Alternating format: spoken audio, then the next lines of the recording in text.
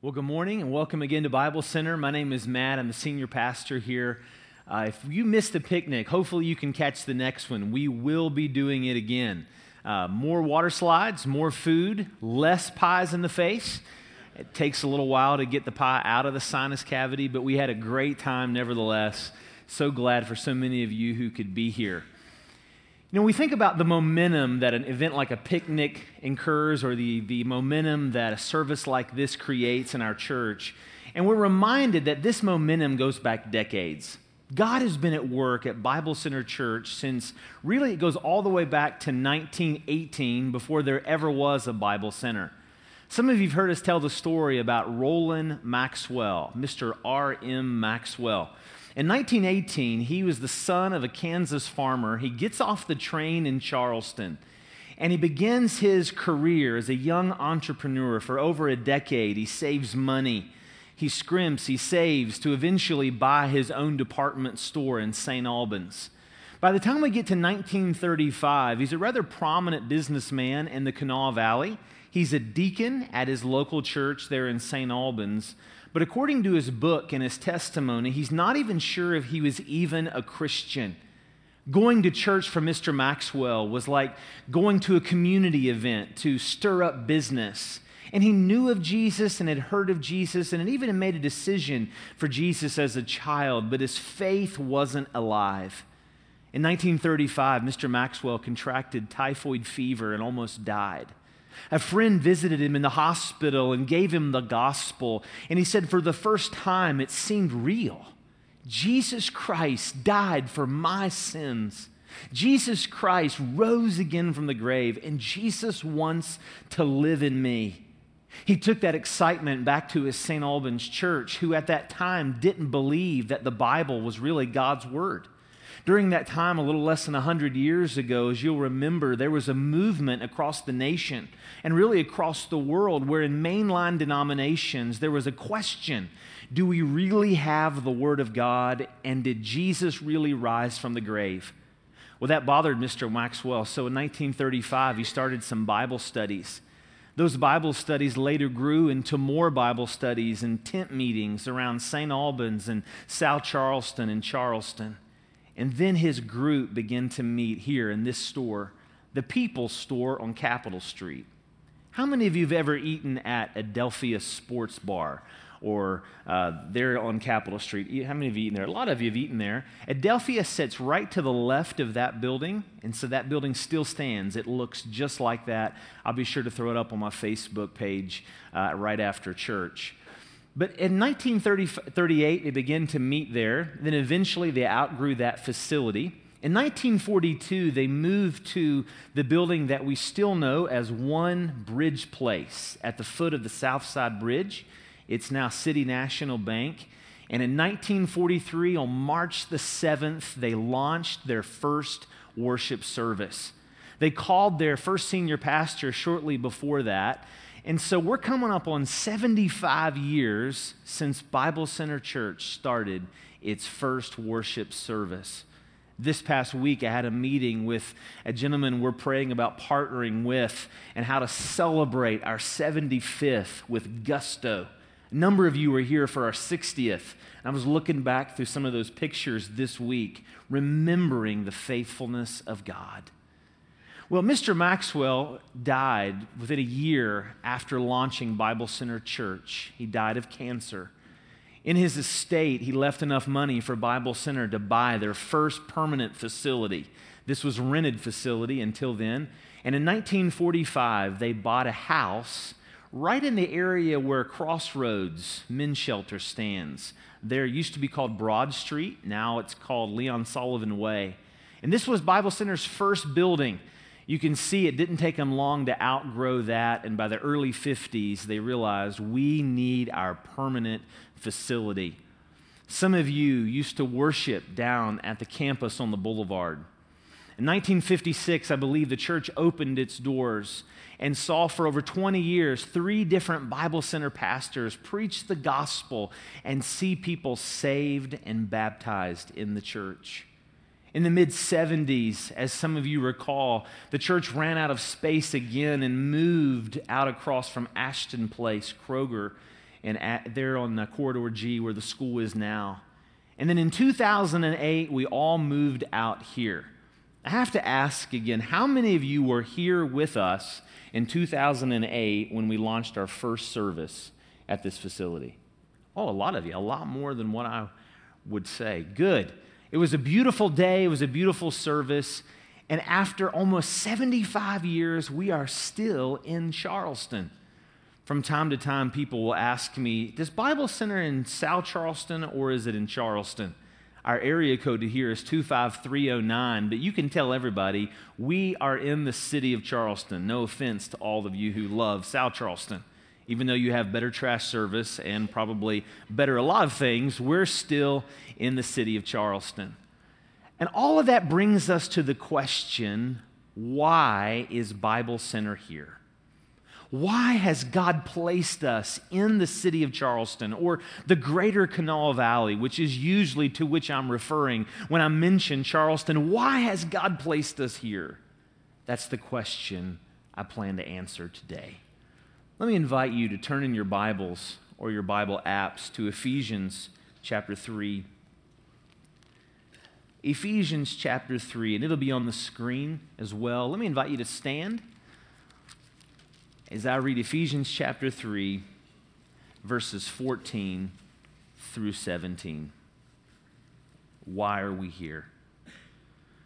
For this reason I bow my knees before the Father, from whom every family in heaven and on earth is named, that according to the riches of his glory he might grant you to be strengthened with power through his Spirit in your inner being, so that Christ may dwell in your hearts through faith, that you, being rooted and grounded in love, may have strength to comprehend with all the saints what is the breadth and length and height and depth, and to know the love of Christ that surpasses knowledge, that you may be filled with all the fullness of God.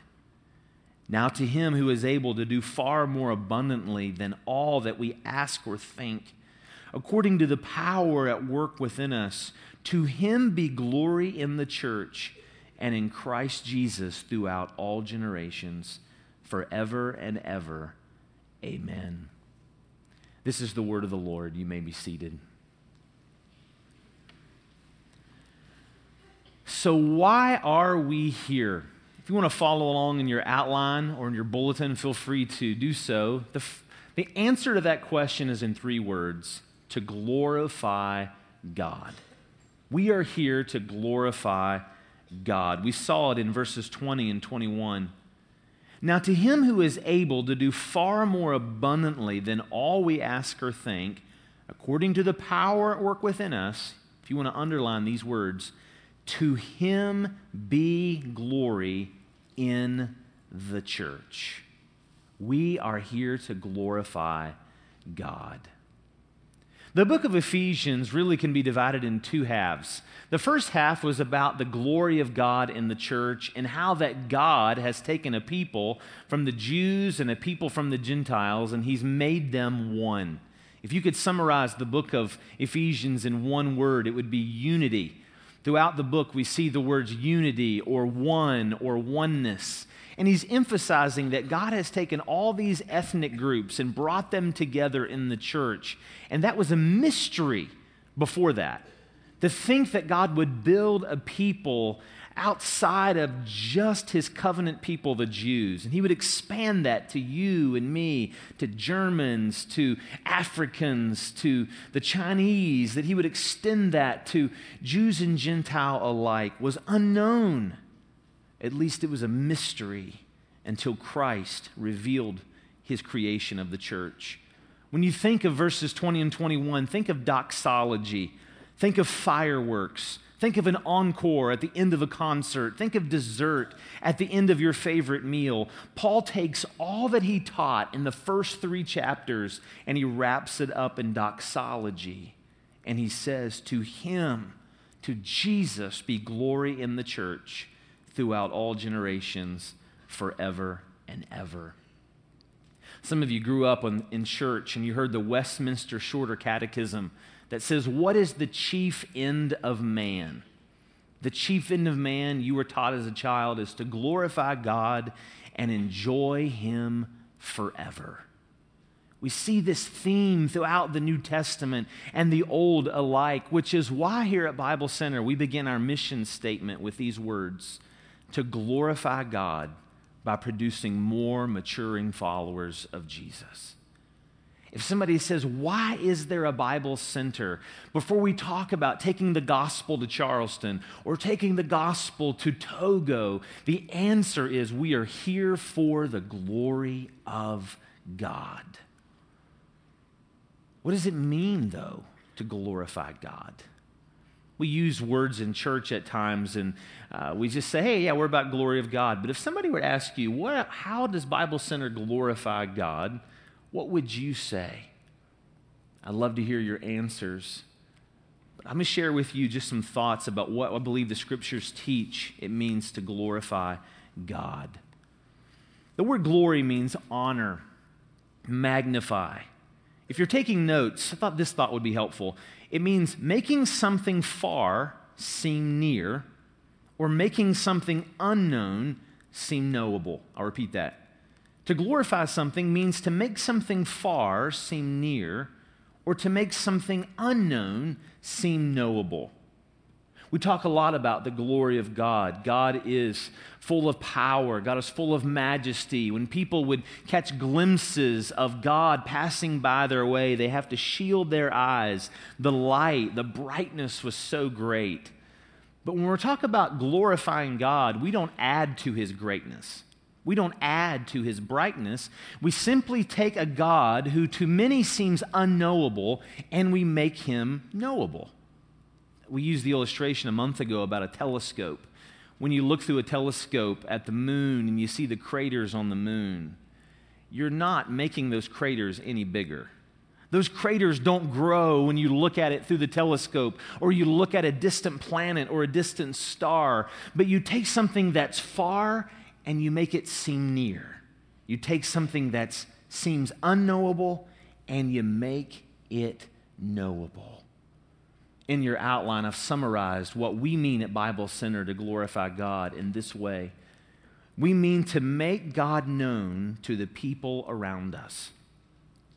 To glorify God as a church means to make God known to the people around us. Jesus used this definition in John 17.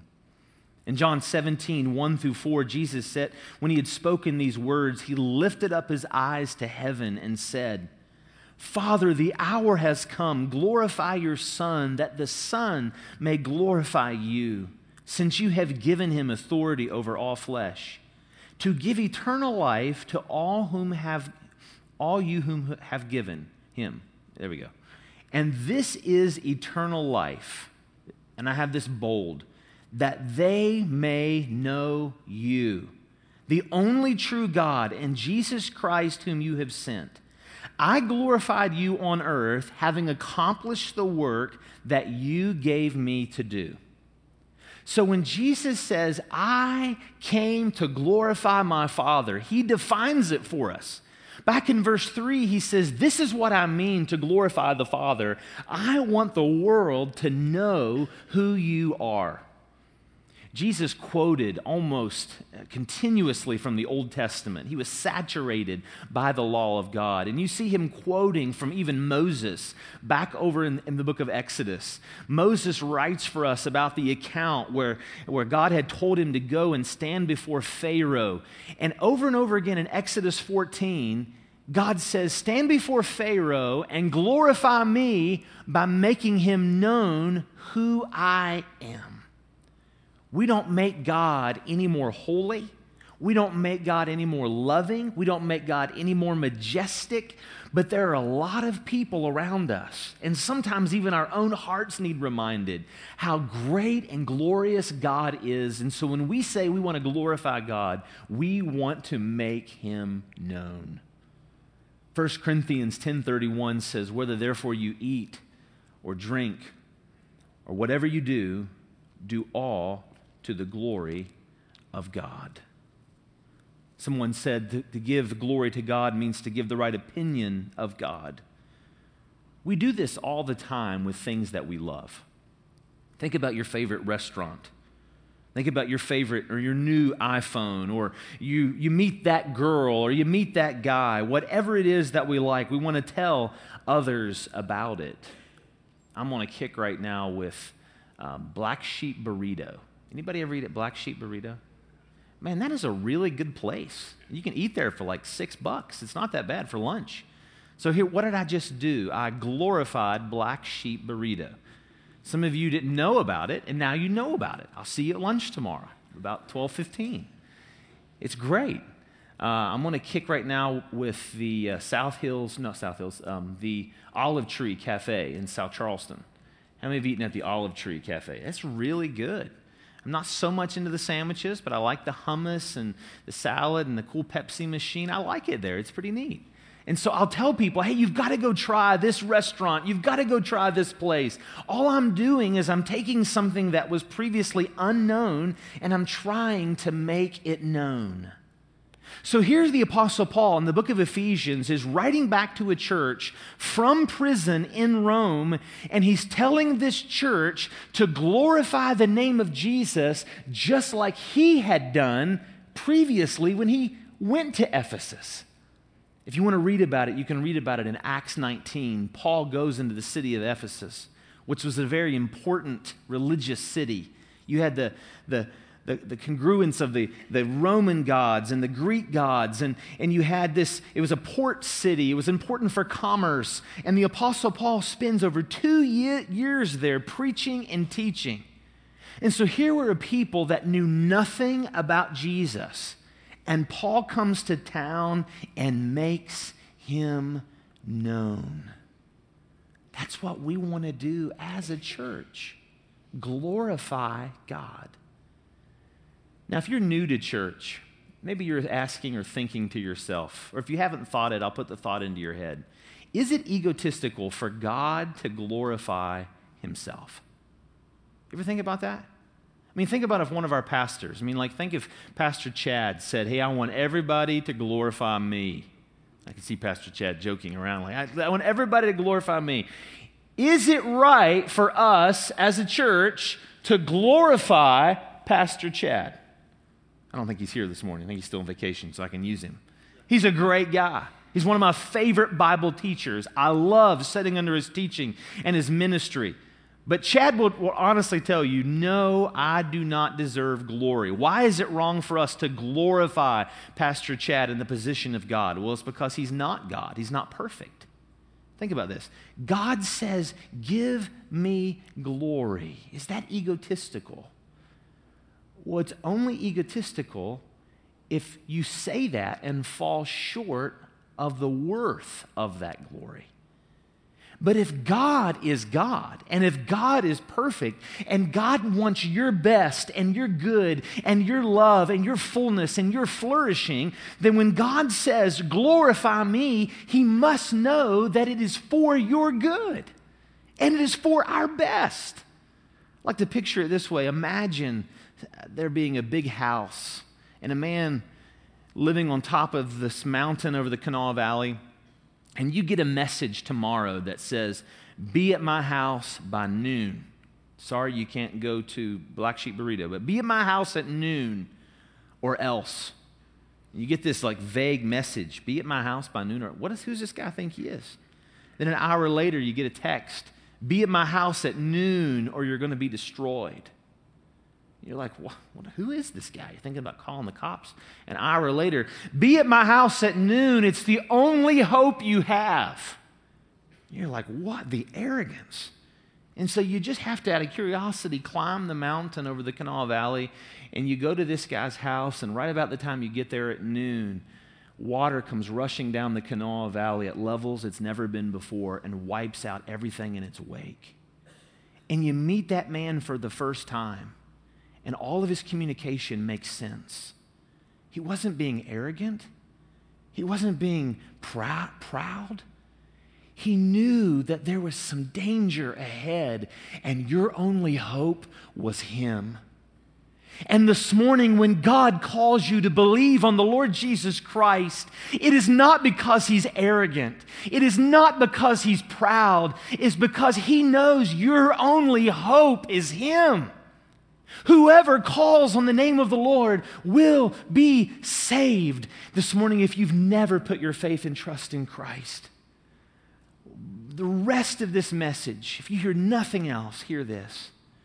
The gospel is the good news that the living God, who demands perfection of all humankind, sent His Son, Jesus Christ, into the world to live a sinless life, to suffer and die on the cross as a substitute for our sins, absorbing the judgment we rightfully deserved, to rise again, to ascend back into heaven, and to grant forgiveness and righteousness and His Spirit and eternal life the moment anyone repents and believes. He's inviting us, the church, to spread that message, and that will bring Him glory. Specifically in this passage, how do we do that as a church? There's probably 1,000 ways, but he gives us 3 here in Ephesians 3. How can we best glorify God? First of all, by growing in Jesus. Verses 14 through 17. He uses so many images and so many, it's like he is, again, this is just a fireworks of words. But we've summarized it with growing in Jesus. Verses 14, he says, "For this reason I bow my knees before the Father, from whom every family in on heaven and earth is named." Let's stop there just for a minute. When he says "for this reason," you might put in the margin beside it, chapter 3, verse 1. He's pointing back to chapter 3 and verse 1. In chapter 3, verse 1, he starts this thought. He's a typical pastor. He starts a thought, and then he goes down a rabbit trail. Ephesians 3:1, he says, "For this reason, I, Paul, a prisoner of Christ Jesus on your behalf." And the ESV has a dash. I don't know what your translation has, a dash. All that means is he's going to stop for a second, and he has to just talk about about Jesus and his ministry to the Gentiles. So then for the rest of chapter 3, he goes on the rabbit trail. In verse 14, he comes back to his thought and says, okay, as I was saying, "For this reason, I bow my knees before the Father, from whom every family in heaven and earth is named." Now, was Paul literally bowing his knees? Probably so. He was either in house arrest or in a prison cell praying for his people, praying for his church. Is there a command in the Bible that every time you pray you must bow your knees? No. Not at all. There's different postures throughout the Bible. There's the lifting of the hands. There's the bowing of the head. There's looking up into heaven, crying. There's all different postures for prayer. Recently, Pastor John King, who I really, really am glad is here, our new executive pastor, he's brought some new rhythms to our staff. And one of those is after our Tuesday staff meeting, he has us all just bow on our knees and we just pray together as a staff. Now, I've been here 18 months. We've been praying together as a staff, if not daily. We've been praying together as a staff a lot. But never once have asked our staff to get on our knees. We did that for the first time this past Tuesday. It was so neat. Like, wow, just as a staff praying at our pastors and staff. Speaking of John, this isn't part of the message, but I have time. We were, a couple weeks ago, I was so excited he was here. He was already learning and picking up all the information. And I was going to sleep. It was between that period of being awake and asleep where you're kind of asleep. And Sarah leans over and she touches my hand before I go to sleep, and, probably going to be real sweet or something. And I was already kind of half asleep, and she's touching my hand trying to get my attention. And I don't remember this. You can ask her. She said, "I raised up in bed and I said, 'If you have any questions, you can ask Pastor John King.'" Then I laid back down and went back to sleep. Okay, rabbit trail. Back to verse 15. From whom every family in heaven and earth is named. The family there. It could be, no one's really for sure what he's talking about. He's definitely talking about the Jews and Gentiles coming together in one family of the church. He could be talking about all the nations of the world and how that God is their creator. Either way, God is over his family. In verse 16, that according to the riches of his glory, he might grant you to be strengthened with power. There's a lot of words here, but if you underline anything in verse 16, you can underline strengthened with power. That's the key thought. This word is used over and over again to be synonymous with courage. Be made courageous. Be energized. Be made confident by his power through his Spirit in your inner being. The inner being is used twice, two other occasions besides this in the New Testament. One is 2 Corinthians 4:16, and the other is Romans 7. And in 2 Corinthians 4:16, he's referring to how our outer man, our bodies, as men and women, as the older we get, we decay, but our inner spirit, our inner man and woman, is made like Jesus. In Romans 7, Paul just cuts to the chase and he calls this your mind. He says your mind is made into the image of Jesus. He's referring to spiritual growth. So he reminds the church, if you want to glorify Jesus, the first way you can do that is just grow spiritually yourself. Just grow spiritually. The second way we do it, not only growing in Jesus, but also trusting in Jesus. Verse 17. Verse 17, so that Christ may dwell in your hearts through faith, that you being rooted and grounded in love, we'll come back to verse 18 in a second. In verse 20, he says, to him who is able to do far more abundantly than all that we ask or think, according to the power at work, where? Within us. Number two, we glorify God by trusting in Jesus. In verse 17, he says that Christ may dwell in your hearts through faith. The moment you put your faith in Jesus, Christ came and lived inside you. You say, wait a minute, Pastor Matt, doesn't the Bible say the Holy Spirit came and lived inside you? Yes, it does. But Colossians 1:17 says, Christ in you, the hope of glory. We try to solve the tension sometimes by saying, well, it's the Spirit of Christ. And I'm okay with that. But in Colossians 1:17, he says, it's Christ that's in you. Galatians 2:20, one of my favorite verses of the Bible, at least this week, is, I am crucified with Christ. Nevertheless I live. Yet not I, but Christ lives in me. And so when Paul says, hey, have faith in Jesus that he may dwell with you, he's not saying that Jesus comes and goes. Well, he comes and he goes. That's not what he's saying. What he's saying, the word dwell there means to be at home in, to be at ease in, to be comfortable in. You ever go to somebody's house and just feel like you're just all tense? You ever do that? I've been in many of your homes, look forward to being in many more. I love going into your house and you're always saying, hey, just relax, kick your feet up, just relax. But you ever gone to somebody's house and you feel tense? You're like, what can I do? What can I not do? No, don't sit on that couch. Oh, my bad. Sorry, I didn't know that. The one with the plastic on it that you're like saving for the millennium, that couch. But you go to somebody's house, hey, just relax. And you're at home when somebody lets you get in their fridge without asking. To me, that's like the litmus test. Now, I'm not going to come to your house and get in your fridge, but I might. So just to relax, that's what this word means. It says that, yes, Jesus lives inside of you. But the question is Jesus at ease? Is Jesus satisfied? Does Jesus feel welcome with the way you're living your life? Or is your life being lived by your own strength, causing Jesus not to be able to energize or strengthen you in your Christian growth? He's saying, just trust Jesus. He lives within you, and let him live his life through you. That's a great way to glorify God. Lastly, how do we glorify God? It's by loving like Jesus. By loving like Jesus. Verse 17, that Christ may dwell in your hearts through faith, that you being rooted and grounded in love. Rooted, that's a farming term. Grounded, that's a construction term. He just covers it all. You may be rooted and grounded in love. You may have strength to comprehend with all the saints. not just the Jewish saints, not just the Gentile saints, but all the saints, not just the old saints and the new saints, not just the classical saints and the contemporary saints.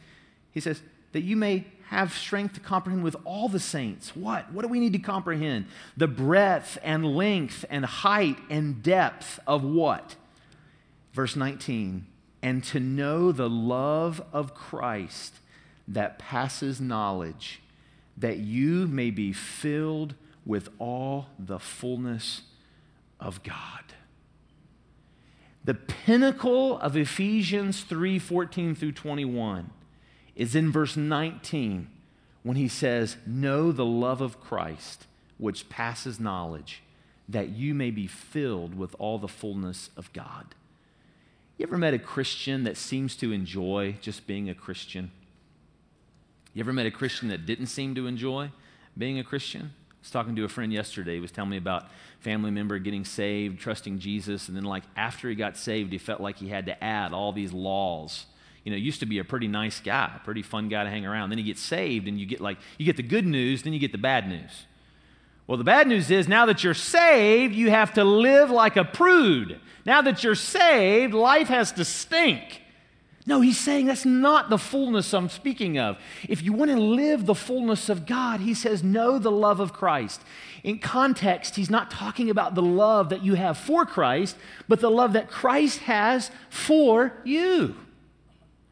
If I were to ask you, how much does Jesus love you? What would you say in 2017, the month of August? What if I asked you this? Do you think God the Father loves you as much as he loves Jesus? You say, no way.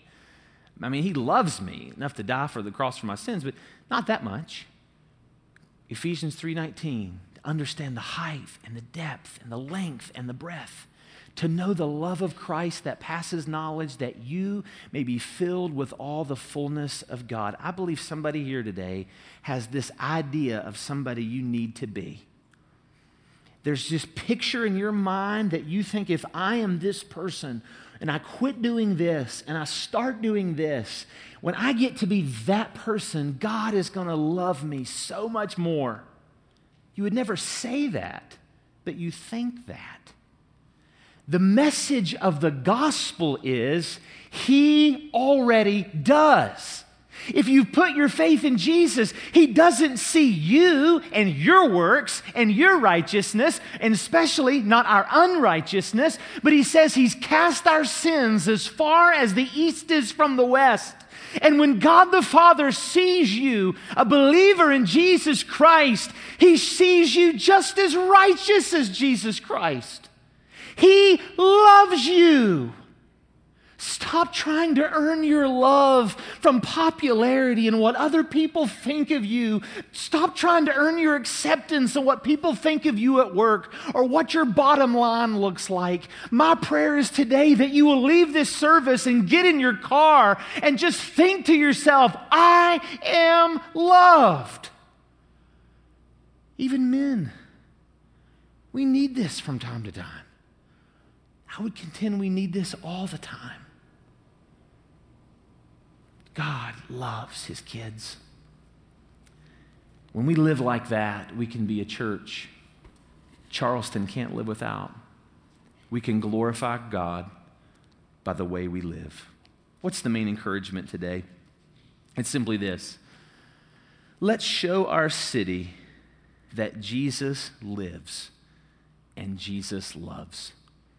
Let's show our city that Jesus lives and Jesus loves. Will you bow with me for prayer? Father, I pray for the man or woman in our service today that this morning understands perhaps for the first time that you're calling them to faith, to believe the gospel. I pray right now they would put their faith in Jesus, knowing only he can satisfy. With heads bowed and eyes closed, if that's you, the Lord has spoken to your heart and you say, I see now, I need to put my faith in Christ. He's inviting me into this place of satisfaction, place of forgiveness, place of wholeness. Let me invite you to pray this prayer with me in your heart. Dear Lord, I know I'm a sinner. I know I can't save myself. But I believe you love me and died on the cross for my sins. I believe you rose again the third day and want to give me new life. Make me a Christian. Change me from the inside out and help me to find my acceptance in you and not what anybody else thinks. With heads bowed and eyes closed, if you prayed that prayer this morning, will you let me know? I'll be out in the gathering space. You can let any of our pastors know. We have a couple folks back in the living room. Our pastors would love just to say, hey, we'd love to help you in your Christian life. Or just shoot us a message this week so we can follow up and help you on this journey. Christian, in a moment, as we just sing the end of this new song that we've learned, let's sing it with all of our hearts and ask God to help us to be a church that's all about Him. Help us to look up at His glory and to make Him known to our city. Father, would you make it so? In the name of Jesus we pray. Amen.